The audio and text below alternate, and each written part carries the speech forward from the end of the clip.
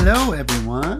Welcome to the Reconciled Life podcast, season 2, episode 3? 1, 2, 3. Yes, 3.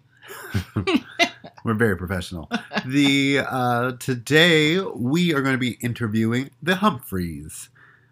I think it's episode 4.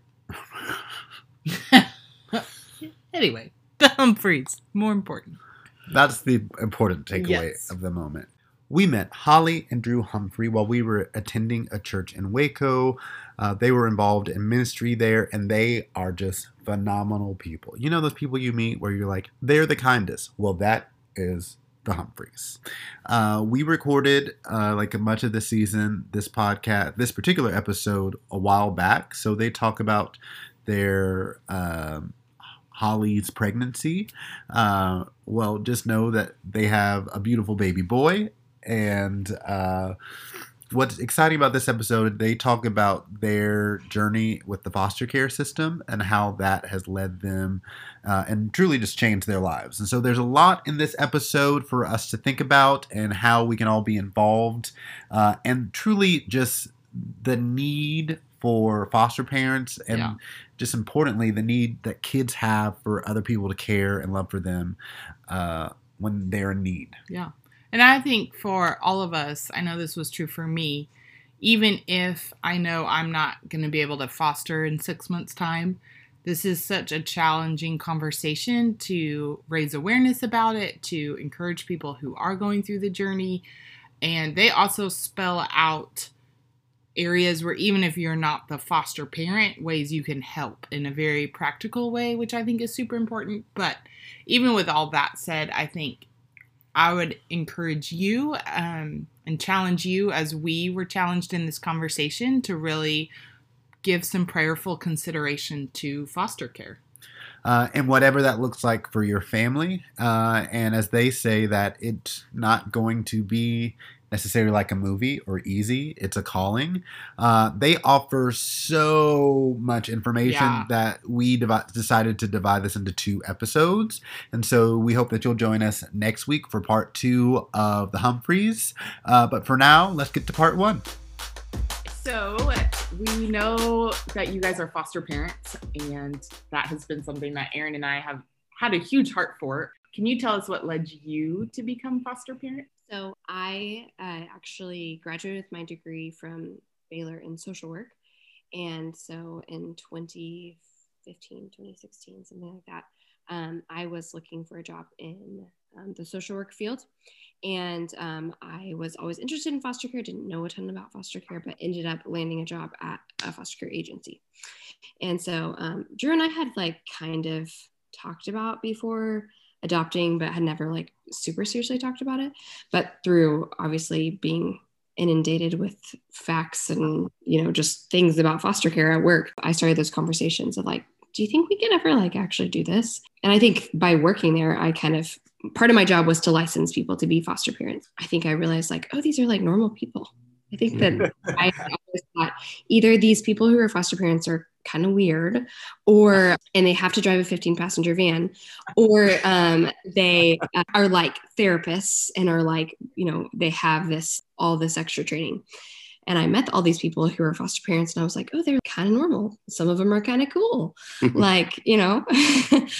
So it was, I think that kind of started the conversation of oh, we don't have to be super special people to do this. We really could do this. So that started literally years worth conversation. Multiple years worth conversation of what would this look like for us? Is this something we could do? I think Drew's concern in the beginning was, could I ever love a kid and then say bye to them, which we worked through. And obviously we've done that before and we have worked through it, but that's a real concern for a lot of people. And so Holly was going to nursing school. We didn't, there were some things that were kind of slowing us down, but that kind of helped us to really prepare ourselves. A lot of our friends, a handful of our friends, maybe 3 or 4 of them started the process or were fostering. So we became babysitters to help them. And that was really helpful to kind of be on the front lines, to go, okay, see how this works. I remember the first time I was babysitting one of my friend's foster children who was only probably 3 or 4 days old. And I remember telling Holly, is this my friend's son, does he call him daddy? It was just like working through those kind of issues even before my kid was helpful, because it just made me start to think about it. And then in like a more supernatural kind of special way, something cool happened to me that I wasn't aware was happening when it did. But when I was a Baylor student, I went on a mission trip to Guatemala to visit an orphanage that actually our church helps to coordinate. And this was 10 years ago. So in 2011, I was 19, and I basically was asking God to reveal if I should go on the mission field or if I should stay in local church ministry as I was pursuing to, kind of become a pastor.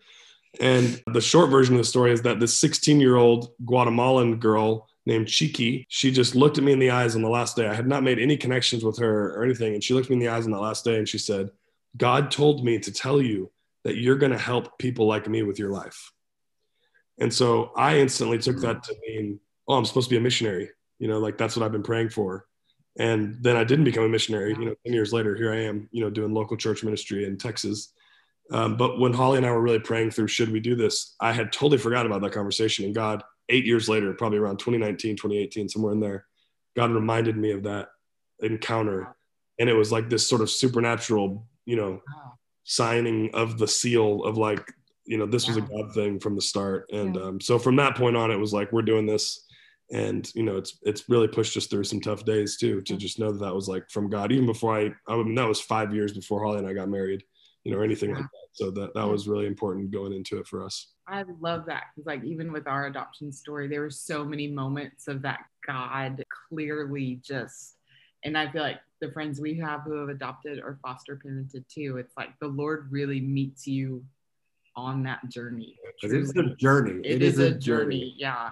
And to just give you that peace and that, like you said, you cling to it on the hard days to be like, that's a tangible thing for me to hold on to. That's awesome. I think that's a good point, because it's not just a journey to like getting there. It's not just a journey to getting licensed as a foster parent. It's not just a journey to adoption day.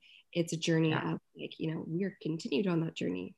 That journey includes when, we have 3-year-old tantrums in our house, and it's a really good day, and you're being reminded, this is why the Lord has called me to this. So I like that. It's not just a journey that ends when you get licensed to be a foster parent. Right. There's no finite bookends. And I think a lot of people also forget that like parenting, it's like we have other words like foster parenting or adoption, but it's still parenting, which is a lifelong commitment to a child. And people like to think, or bookend it into like the process of you getting that child, or the official day where you sign the papers in the court. It's like, but like the minute I was holding this child, like I was committed. Those are legalities so that we can take him to the doctor. Your heart doesn't know the difference. I mean, your dad, your mom from day one. It's always been a little bit hard for me, and I know people say it from a good place, but is y'all are getting such good practice to be parents. I'm like, I mean, maybe they see their biological parents like 1 hour a week. So the other hours, I'm their parents. I am parenting them. So I wouldn't quite say it's practice. Like, it feels pretty much like the real thing. It's going. And I think that people mean that well, but you're so right, Aaron, that it's the real deal. Like, it's the real deal, even before it's the real official legal deal or whatever. Holly, I know you said that you were working, you spent some time working with a foster care agency and licensing parents. Through working there and also through y'all's personal journey of being foster parents, what have you learned about the foster care system since your involvement? One of the things that I learned first probably most, is like how holistic of a ministry it is to like the whole family, to the whole coordination of, in the foster system, you've got a kid or group of kids that are removed from a family that are, they're in your care, but they're really in the state's care, and you just happen to like be sort of representative of the state. So even in the midst of that, it's like, we're not only ministering to a child, we're ministering to their family, and we're also ministering to CPS workers, and we're also ministering to, there's just like all these layers of people that I just was not really prepared for. Like, going into it, I always knew there'd be a kid in my home who needed to know the faith, hope, and love of God, and the stability that those kind of things can bring to their life. But this, like for us, like we try to make efforts as much as we can to minister to the families. We make as much efforts as we can to, when it's safe, to be friends with the families and to show them that we're not competing for their children, but we have their best interest in heart or at heart. The same with CPS. Like our CPS worker that we've now had for like a year and a half with one of our cases. I mean, every time I see her now, she's like, you need to be praying for me. I mean, the other day I prayed for her in the middle of Austin Avenue, like quite literally unloading a child, and there's cars all around us. And she's just like, I need you to pray for me right now, kind of a thing. And so just the holistic aspect, obviously the kid gets the biggest piece of that pie, but it's just a big area of need. Everybody, CPS is overloaded. The parents are, they're just had their kids removed. And so much of that is like cyclical or generational, for the parents. So it's just a big mess, and you're just getting in the middle of it, and it's like, okay, Lord, what am I supposed to do here? And there's just a lot, so I wasn't expecting that, but honestly, I've loved that part of it. I mean, I think that's been a really fulfilling aspect of fostering. Sure. We talk about sometimes, like, I think that's a area in which a lot of people who choose to be foster parents miss, is they are so scared of these biological parents, or so scared of, sometimes there's reasons to be scared of them, are so nervous about making these connections with them that I think that they miss out on, if that child goes home and you haven't made any effort to make any connection to the biological family, then you're probably not going to have any connection to that child anymore. In a specific case with one of our kiddos who went home and actually came back because we maintain that relationship with that family, I think it's probably one of the big reasons that she's in our home now. And that's not to pat ourselves on the back, but that's to say, like, it's important. It's really important. And it's hard work. It's that relationship with them has probably made her return messier, honestly, just emotionally for us. But it's made it worth it, I think, for her to be back here. I would say one of the other things that I've learned just about the foster care system is we talk a lot about attachment with like foster parenting. And I think that I literally used to teach people classes on like attachment and things like that when I worked for the foster care agency. But it's just funny because now I'm like, oh, I'm living it. A little different. He looked at me so many times and he's like, if I could only tell 2017 Holly this. They used to annoy her, now are the very things.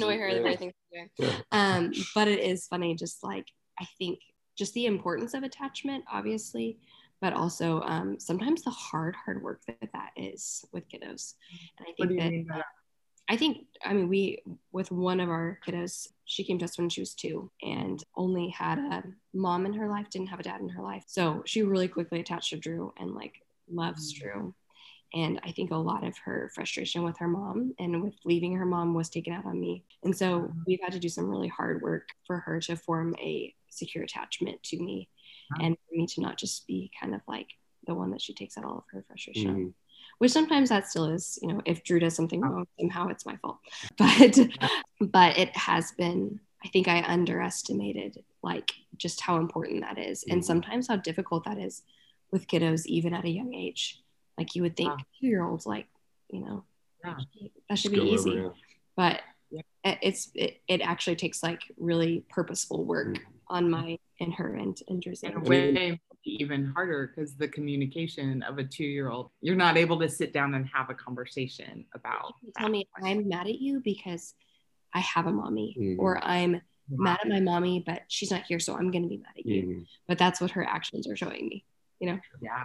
I think even like the things that are basically, when I think about attachment, I also think about ways where it's like behind the scenes, the ways that attachment helps a child, even if they aren't with you long term. Even if a child's only with you for a year, those psychological like connectors that are happening when they can like trust you and feel safe when they're developing psychologically at those young ages. There's so many studies out there about the differences between orphanages and kids who are in like family units, because like even if they're there temporarily, those early days are so critical to be able to just build trust and build safety and build attachment, even if they end up not staying with you forever. And then they have to like go through some sort of traumatic reprogramming of attachment. At least they had attachment in the midst of that. It's really, we've seen that happen a lot with a lot of different, not necessarily our kids, somewhat in our kids, but even just learning from other people or reading different books, and that's an important thing for kids. You don't really think about it. You think, oh, they're just like, learning blocks and numbers and letters and names and words. But there's actually a lot of attachment stuff going on behind the scenes that are that's really important. I think that fostering and adoption can really help with in those early days, even when you can't define it because they're so young. That's not something I had really thought through either, of just even a temporary safe person, the difference that makes. Because I feel like we always hear it'll be so hard on our attachment. You don't think about, but this kid needs an attachment figure to be able to develop future healthy relationships. It's like, I'm afraid of my heart being broken, but I promise you that kid's more scared than I am, even if they can't define it. Or like, I'm 30. I can grieve, I can go to counseling. I'm a believer. I have faith in something beyond the temporary. But like a 3-year-old or a 3-month-old, like they don't have that kind of programming or emotional capacity. And so it's like their sense of trauma is way higher than mine as it relates to like attachment or heartbrokenness. And so I don't know, there's just aspects of it where for me, I was like, yeah, all those things are real. Like I am scared to bring a kid here and maybe see that kid leave. But I promise you that kid's more scared than I am. That kid's needs are greater than mine are. And God will get me through it, and I just got to like step in the gap for this kid. And that's what we've got to do. So that's been a big thing we've learned along the way, because we have had kids go home, some of which never came back. Other kids went home and then came to our house again later. Some kids we thought were going to go home, and then at the last minute, literally days before they were going to leave, their parent dropped off the face of the earth, and now they're still here. And so you don't know. You're just like, this is the gap. This is my assignment. This is what I'm supposed to do. I'm going to make the most of this for however long I'm asked to do it by the state, and obviously really by God. Step in that place, Be faithful in those day-to-days. That's right. I think that's a great way that you frame it, in that saying, I think I'm even guilty of thinking about this when we consider, like, will we foster? We've adopted, but will we foster? And so often we center ourselves in the equation and not the child or the children, to say, well, I may lose this, but what would they lose? Or what, even better, what would they gain by being here? What could I provide? That this doesn't have to be about me and what I lose, but an act of obedience and loving and serving the most vulnerable among us. And that's been when we've had kids leave our home, a lot of times they go to like relatives, or they may go back to mom and dad. And one of the things that's motivated us is I've said, okay, if this aunt of this kid is willing to take this child in, I'm going to be heartbroken. There's going to be a void, but also I have a burden to foster.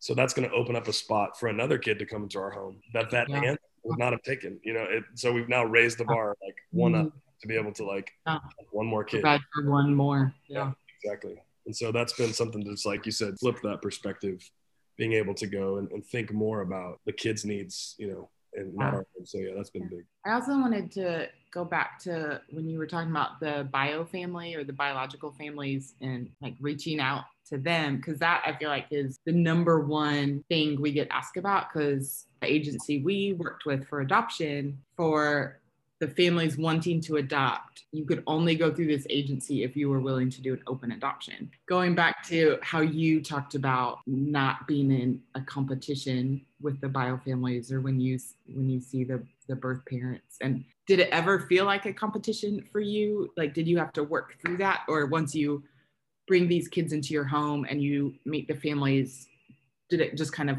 click and fall into place? I'd say like for me, it's probably easier to tag team it early on than it is later, in a way. Sometimes, it's like out of the gate, it's so fresh. Like I hardly even have a bond to this kid, like I hardly even know that I'm just like, I need to meet mom and dad. Oh, your mom, like, your dad, whatever. They're trying to have that best expectations for these people, because there isn't really a precedent set yet. Yeah, there haven't been missed, there haven't been missed tests or drugs or whatever. There's not been like missing of the mark really yet, outside of the initial removal. So I think for us, that priority hasn't shifted at all. The hard part about fostering compared to adoption is adoption has like this sort of final, like the decision's been made. There's like adoption, there's like things where you're just like, we don't really know if it'll ever be safe for you to go home, but we sort of have to like act like it might be and get you to all these visits and support you. But also we're doing protective parenting. We're eyes and ears for the state too, to be like, hey, this is happening and you need to know that this, and so it's this weird game that you're kind of like bouncing between, and you're really just trying to fight your own heart to not become this like, kid stealer or something like that, And the weirdness of like in a private adoption type of situation, hopefully this parent has made the decision on their own for their child to be adopted. That's a great point. situation, it's like someone took your The kid state away. has made the decision for you. Yeah. Good And point. so I think there are times when, depending on the situation, it's been hard for me to be like, I am parenting, like we talked about earlier, parenting day in and day out your child, and you're off doing drugs or whatever. And then I also get your child back after they've had a visit with you, and they are melting really down, traumatized, really upset, and have to kind of pick up the pieces. That's where my like selfish side comes in, or my my flesh, and I'm like, I want to slap you. Not to mention whatever they've done. That we have a situation with one of our kiddos right now where there have been some like physical injuries and things like that. And so it's again where that protective parenting comes in, where it's like, I don't even know if they're like safe with you, hard. And that's really hard. And I mean, no one's too far gone, but it's so hard. But at the same time, I mean, one of the benefits of foster parenting is you really have very few rights. I mean, they pretty much just tell you what to do and when to do it, as far as like the state goes, and the attorneys and the CPS and everything, and so the judges obviously, and so that does help, because I mean, obviously we can say our input, but ultimately, like, we're just a stopgap. We're just like there to support and to love, and sometimes that means you get kind of run over a little bit as it relates to some of these conversations, or forgotten or overlooked, but it probably protects the foster parent in the way to where they can just really meet the needs of the kid, and let the state and the attorneys and the judges do their job of figuring out where does this kid need to land, and at the end of the day, it's like our job to love this kid, to support whatever is best for them, whether that's going home or not. And we've been in both those places before, where like we are working our butts off to get this kid home, crying ourselves to sleep every night because we don't want them to go home, but we know it's the right thing, and then we've been in other scenarios where it's like, this is not okay. Everybody agrees they don't need to be going home. So now we're having to like navigate that. And what does that look like? And so you just have to like play and that's with the same cases at different times. I mean, it's not even like case by case. You're just really like, just like any parenting, taking these things as they go. Yeah. But ultimately, like, I think if your starting point is if you're in fostering and your starting point is adoption, you've missed a whole lot of ministry, because the point of fostering is reunification. If the whole thing breaks down and that's not okay, that's not safe, then we're moving into these other conversations that are more complex. But out of the gate, it should always be, hey, you're mom and I'm not mom, or I'm not dad. I'm here to support you, to help you, and to let's try to get this kid back into your arms, because as painful as that'll be for us, we know that can be a good thing for the kid if we do this the right way. So I've heard a lot of people who were involved in foster care who kind of started that adoption place, who said like, we could never recover after a child went home, or we were so damaged by the system or something like that, which I'm not saying that there are not situations where those things happen. But I think that also it's kind of a mindset of, were you damaged by the system because the child went home? Because that's the goal, is for the kid to go home. And then, we have 2 kiddos right now who we're on track for adoption. And so obviously that goal didn't pan out, but there was a time when we thought they were going to go home, and that's kind of the goal of the system. And so I think keeping that in mind, especially with foster care, is important. That doesn't mean it's any less painful, but especially with the faith aspect. I mean, God there's healing, that goes out throughout, there's hurting, there's healing, there's, the cycle of all that's happening.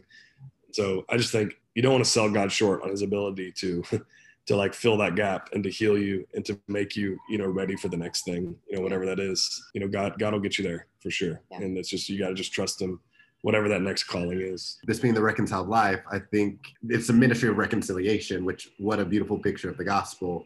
And I've heard that so often said for adoption, but I think it's equally as valid for foster care and foster parenting, and that the idea is that we're seeing that rift healed, that we're seeing these two on their way back to each other, and for that healing to happen. And it's a beautiful thing. That I love what you were saying, Holly, that if you, or Drew, whichever you said it, that if you're starting at adoption, you're missing the point of it and what you're there to help foster. And you brought up like just a second ago, like how ministry and the faith, how has fostering affected your faith, or you in general? How has it changed you over these past couple of years? I think I would just say trusting that the Lord has, bigger plans for these kiddos than we could ever know. I think that it's really, I think about when one of our little ones went back actually a year ago yesterday. She went back and we were devastated. We knew that that was what we were working towards, but we're also we didn't really know if that was the best thing, but we were kind of told that was the best thing. And so that's what we were doing. Yeah. And she was our baby. We had her since she was 2 days old, and it was like, Wow. heartbreaking for us. But she went home, and then 6 days later, our other two who were still with us, and we were on the road to adoption with, came to us, and it was hard. It was like we were missing our other little one, and these two were hard, and it was really difficult. But now we look back, and actually our kiddo who left a year ago is now back with us, just because of some circumstances that had brought her back into the system. And sometimes we question, like, why did that have to happen? That she had to go home for 9 months and then honestly not be well taken care of and then come back. And then we think about, Lord, like, we probably would never have said yes to these girls if she wouldn't have gone home. Mm-hmm. And that doesn't mean that I'm glad that any of the things that, happened to her, but she's back with us now. And now we have all three of them. And just the way that, like, the Lord kind of orchestrated all that to where it's like, we would have never known. The day when we found out that she was going to end up going home, the court date that was like, really hard, that she was going to go home earlier, was actually the same day that our younger one was born. And we had no idea at that time. Oh, wow. Her birthday is the court date that kind of changed everything and sent her home. So it's really wild. But just the things that, like, just trusting that the Lord, it's so hard in those moments, but that he really does, like, know what he's doing. It's crazy. He does. But he does know what he's doing. And that he keeps telling us that, and we just keep like, are you sure? Are you sure? Truly that, like, bird's eye view that, like, we don't have, that I like to insist to Drew that I do have. But it just truly, like, amazing, the things that, you really have to come to a point of surrender and, like, Lord, I don't know what's happening right now, but I'm trusting you that these kiddos' lives are ends, because when they leave my house, there's only so much I can do to protect them. Yeah. Yeah. Talk about the deepening of faith. Yeah.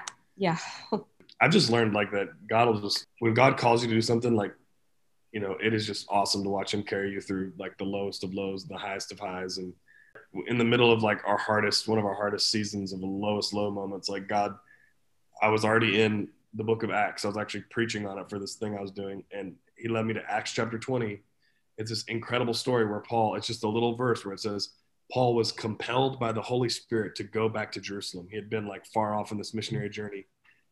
The next, like, 3 chapters are all of his friends telling him, don't go back to Jerusalem. Like, bad things are going to happen there. This is going to be persecution, trauma, everything. But he's just like, I'm compelled. I have to go. I have to do this thing. This is what God's called me to do.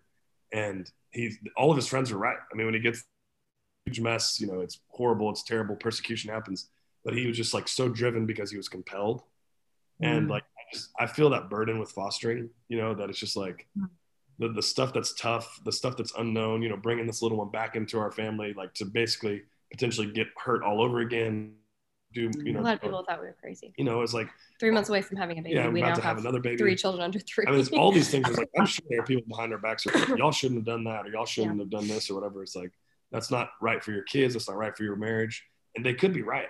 Paul's friends were all right, but, like, when you have this compelling from God, it's just like, you got to do it, and God carries you through those things, and he leads you through the tough stuff. And so that's, like, been something that just, I haven't experienced that a lot in my life. I've had a pretty good life growing up, and, have been able to, be blessed with not, like, a ton of tragedy or trauma in my life. And not that I'm welcoming that into my family or anything, but sometimes when you get out into the tough stuff and the hard places and God compels you to do things, like, you just gotta roll with it and go, all right, this is, like, a real opportunity to trust God and to say, you're asking me to do this, I'm going to do it. Even though there's a lot of question marks on the end, and basically guaranteed heartbreak one way or the other, and it's been cool to watch and just wonderful to watch God heal us and help us throughout the whole thing. So. Even kind of what I was telling y'all earlier, I think before we started recording, but how when we brought, we had the 2 girls at this time I'm like 6-7 months pregnant. And then we get this call about our little one. She needs to come back to us. And we love her. But I mean, that was a decision where we knew we needed to do that. But it was like, this is going to be freaking hard. And at that time, we had an almost 2-year-old. Almost 3-year-old. Sorry. Almost 3-year-old. That would be even worse. Almost 3-year-old. Almost 1-year-old. 1-year-old. And then she was like 16 months. So. And you're pregnant. And she's pregnant. Yeah, I'm pregnant. Yeah. So it was like, but it just, as I was telling y'all earlier, I mean, even the things where it's like, we're seeing the Lord just practically day by day give us grace. You know, if you had asked me 10 weeks ago, I would have been like, I need someone here with me at all times. I was going to ask, do you have a nanny? Probably in a few weeks, especially when I have a newborn. But I was like, you know, how am I going to do this? Like, even logistically. And like I said, there's still days where I'm like, logistically, how does this work? But don't wake up every day terrified for the day. The things that were once impossible to do are now just normal, you know, and that's just what God does in certain things in life. You Nothing know, is impossible with God. Yeah.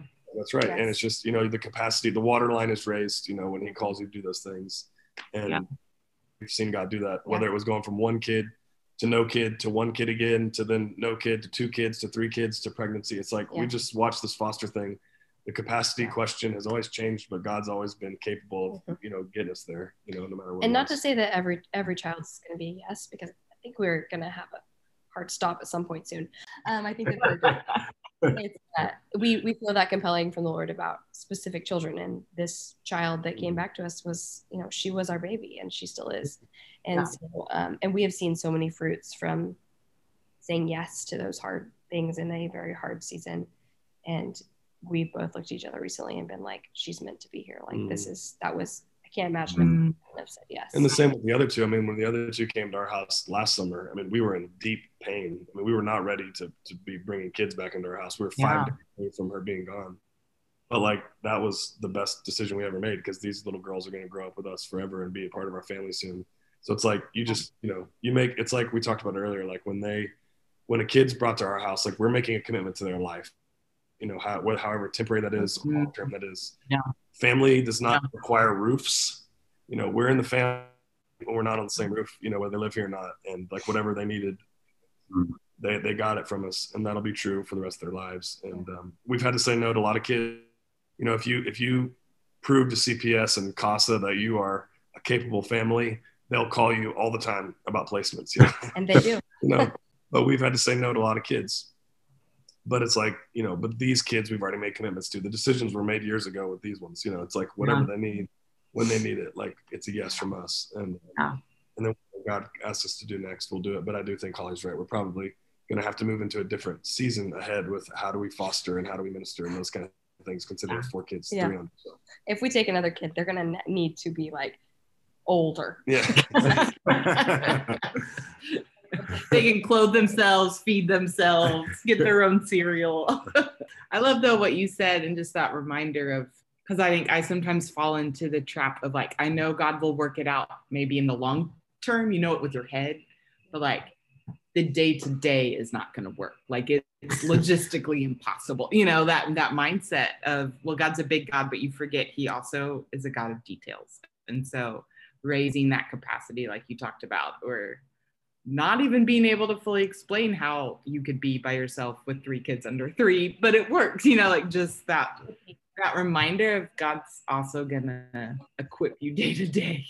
Just because you already sort of expressed some of the hardship that came with, you know, your process, what would you say is the highest high you've had on the fostering journey? Because I think so often people always focus on the negative, and like, you know, every story is like the news scandal and like all the negative gets all the attention. You're like, well, there are also beautiful things happening that don't get the same attention. So what would you say are some of the highlights or the highest mountain peak you had in your foster care journey? You know, it's interesting. I think there's almost a nature with everything so far in fostering, which we've been foster parents for about 2 years now, between like training and doing it and everything. where it's like almost everything is a dichotomy of like loss and celebration, you know? Like when our little one went home last summer, I was like so proud to be like, you know, we mission accomplished, you know?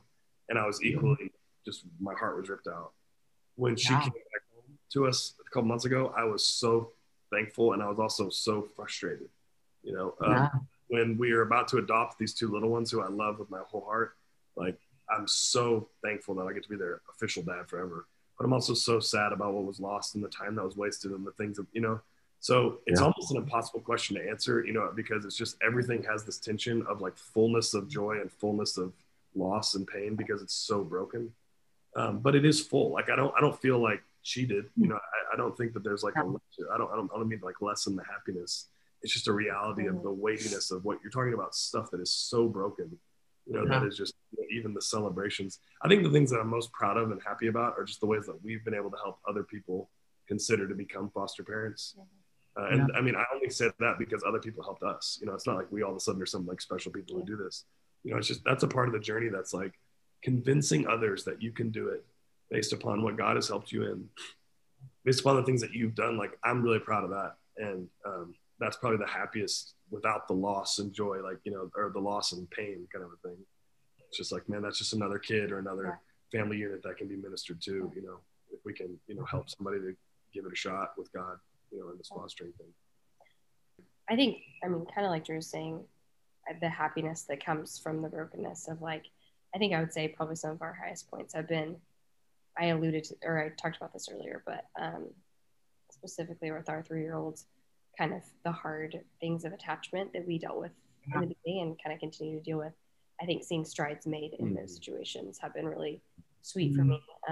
Attachment with Drew and her came pretty easily. Yeah. She lives. But I think we've seen some sweet moments of loving me, and it's so weird that probably every parent that feels this way.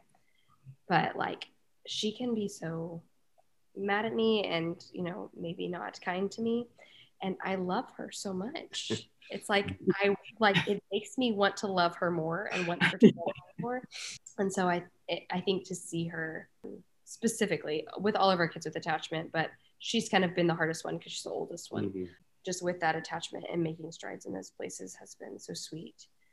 But again, that comes from a lack of attachment that was there and brokenness that was there on her side. So I think just seeing that healing that we know is, I mean, just like anything with kiddos or with kiddos who come from hard places, is like something that is going to be a lifelong thing of, you know, continuing to work towards. But I think that I think Drew and I could both agree we've come a long way with that. Speaking to that, I think just from our experience, you know, Holly's talking about attachment. I think that's true of like physical issues, emotional issues, even just like kids being at peace. Like, I think one of the things that's brought me the most happiness is watching kids develop, you know, at a rapid pace when they have a safe environment, even if it's temporary, you know. I mean, even our first placement was 12 days, and that little one was removed because she had been in basically a domestic abuse situation, like where parents were fighting. And when she first came to her eyes, like I look at the photos, you know, just like there was so much. 6 weeks old. 6 weeks old, you know, and like fear in her eyes. And then by like even day 11 and 12 with us, like how just like much calmer she was, or, you know, kids who like should be walking or talking and aren't, you know, and then you see those strides. Like that's real life difference that you're making in someone's life, even if it's temporary. That's just a big deal that we don't realize, you know, that kids desperately need. And if they miss that, they miss a pretty serious window, and you can fall behind so fast. So that brings a lot of joy and happiness, I think, to foster families, is when you can see that kind of, whether it's attachment or walking or talking or peace or, you know, whatever. It's just like, that's special for sure. I know you loved this conversation that we just finished, as we did, and so there's a lot of great things in store for us next week as well. But for now, please remember that today is a great day to be a little better and do a little more, and we'll see you next week. Bye.